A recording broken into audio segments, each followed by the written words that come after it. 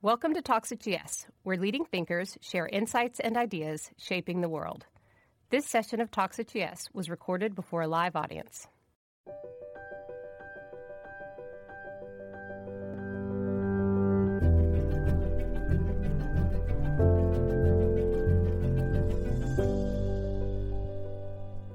Good afternoon. My name is Kim Posnett. I'm a partner in the investment banking division. Welcome. Thank you all for coming. I am truly honored today to be joined by my dear friend, Arianna Huffington.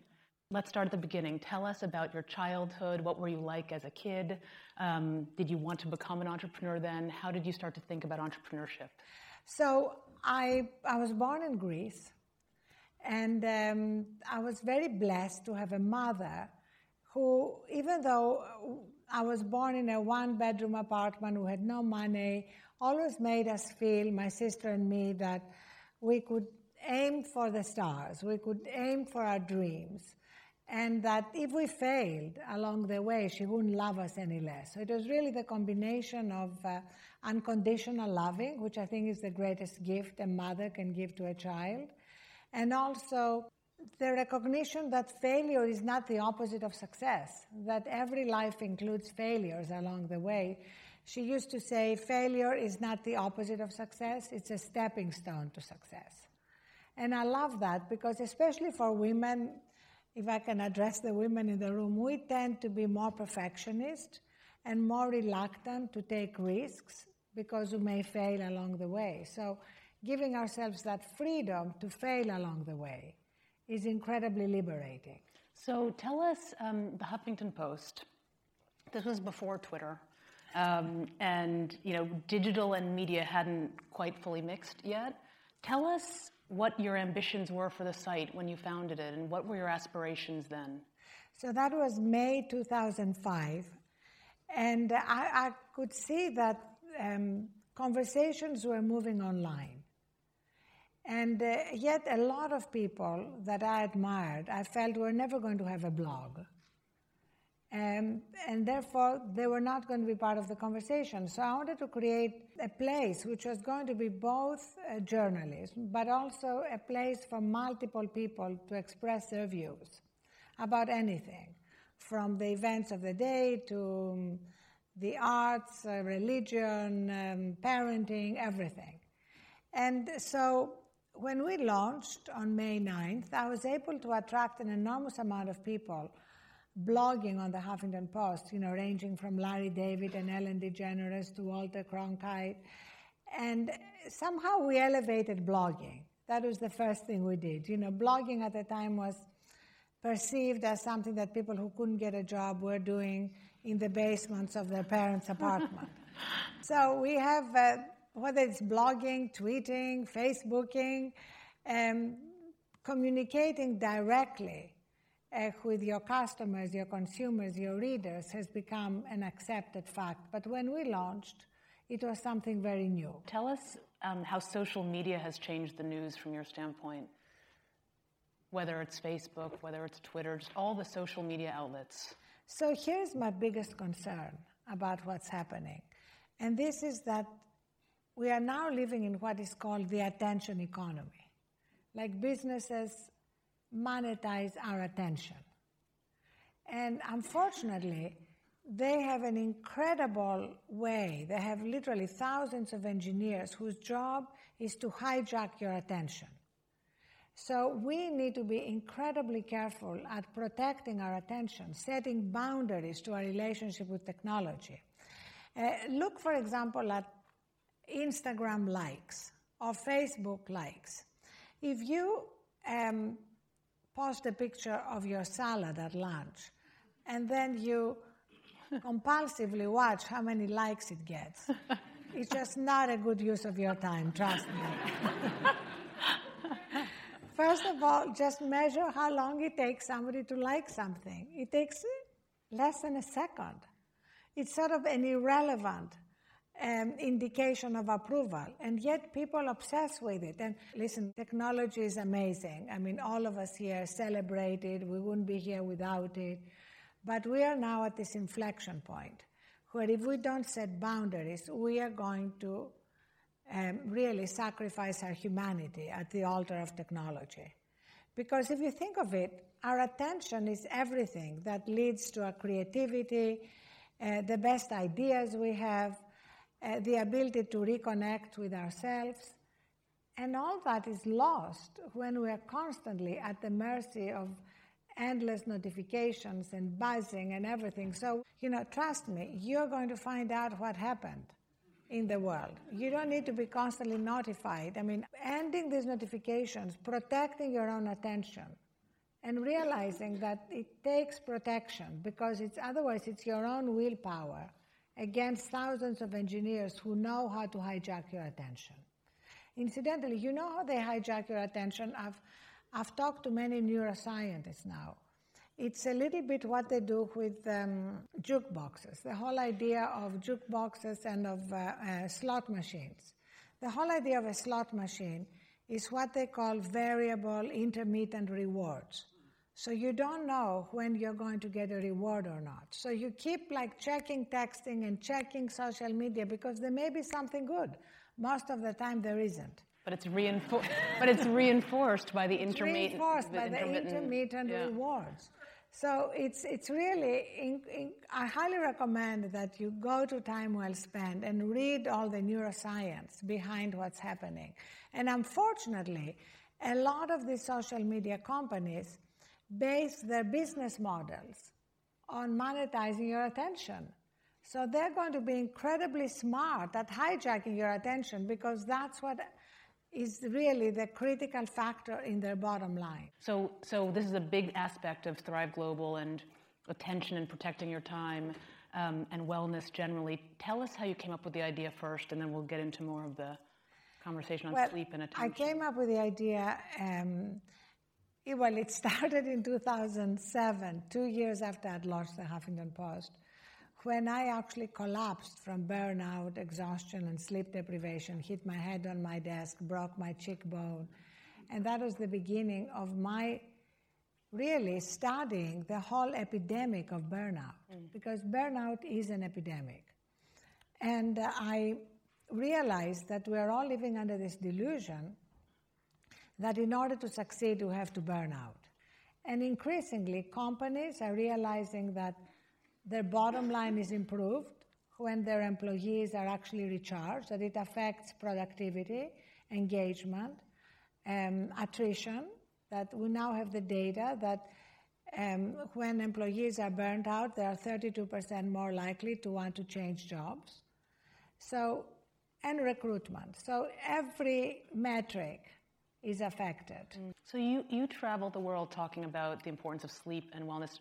When you talk to business leaders, how many of them generally agree with the philosophy on the importance of sleep and wellness, and how many are you trying to really change their mentality?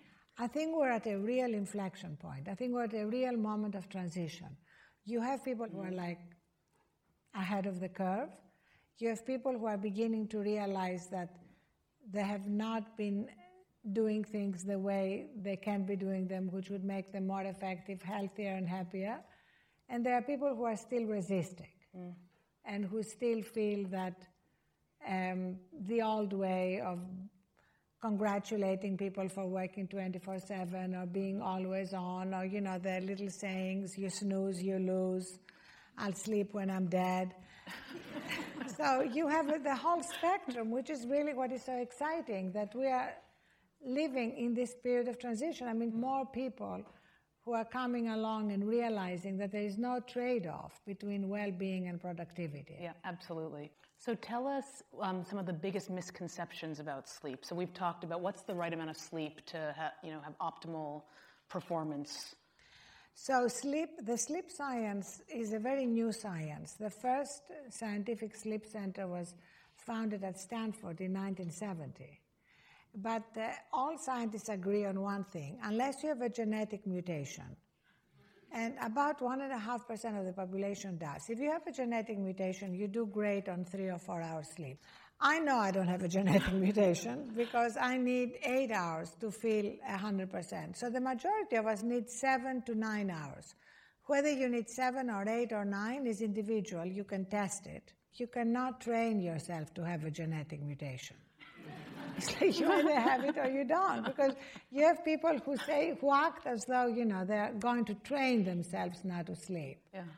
And then you see the impact on their health. I mean, the impact on our immune system, on every aspect of our health, as well as on our creativity and productivity is enormous. But it's changing. I think I love seeing the shift in the culture. Can we shift for a minute to culture in Silicon Valley? Of course. Okay. So everyone knows you're on the board of Uber. That must be a fascinating board to be on right now. Could you tell us, to the extent appropriate, tell us about that experience to the extent you can. First of all, I think for anybody who wants to be on a board, it's kind of interesting because most boards don't take an enormous amount of time unless there is a crisis. And then suddenly they take an enormous amount of time. And that's what happened with Uber. I got very involved right after Susan Fowler, an engineer at Uber, wrote a blog post about sexual harassment in the company. I was the only woman on the board. That was in February. And I felt it was my responsibility to get really involved, for the employees to know that I was determined to conduct a full investigation, that we're going to hold management's feet to the fire. So that was really the beginning of my greater involvement, which led to us bringing in Eric Holder to do a full investigation. A few weeks ago, we adopted all the recommendations. We let go of about 26 employees who had been involved in different aspects of unprofessional behavior. And then, as you may have heard, a group of investors asked Travis Kalanick, the CEO, to resign. So now we are in the process of also recruiting a new CEO. But we're very lucky in that we have 3 great operators who run the US, Europe, and Asia. And I think that's been partly responsible for the fact that despite all the crisis and all the problems, Uber has been growing. In the number of cities, we just had our 5th billionth ride, made a lot of changes in our relationship with drivers, including allowing tipping for the first time. Tell us how you think the Valley will mature as it relates to these topics of building inclusive workforces and diversity. I think one of the problems with the Valley is that every company is very concerned to bury any problems. People engage in some kind of unprofessional behavior, sexual harassment or other unprofessional behavior. They are quietly dismissed. Nobody knows why they were dismissed because they are allowed to resign, often with some kind of payment, severance payment, so that they can go quietly. Then they're rehired by another company in the Valley where they proceed to act in the same way. And, there are so many instances of that. And so I think the culture of protecting a company's reputation has meant that it's been very hard to actually be upfront about the problems and therefore have some real changes. The assumption that if you're a top performer, anything is forgiven. I called it at one of the all hands at Uber, protecting the brilliant jerks. And our goal, as at Uber, has to be no brilliant jerks allowed. The fact that you are brilliant and a top performer does not forgive unprofessional behavior. But it has forgiven unprofessional behavior for very long and in very many companies. And I think the recognition, once a few top performers have been fired, the message is getting out there that that's not going to protect you. Delivering isn't going to protect you. And I think that's changing the culture, and that's another thing I'm extremely interested in, since everything I'm doing now is about a culture shift, kind of disrupting the way we work and live.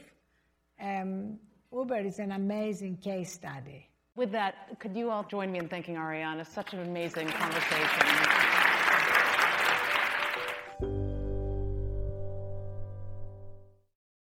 This podcast was recorded on July 12th, 2017. This podcast should not be copied, distributed, published, or reproduced in whole or in part, or disclosed by any recipient to any other person.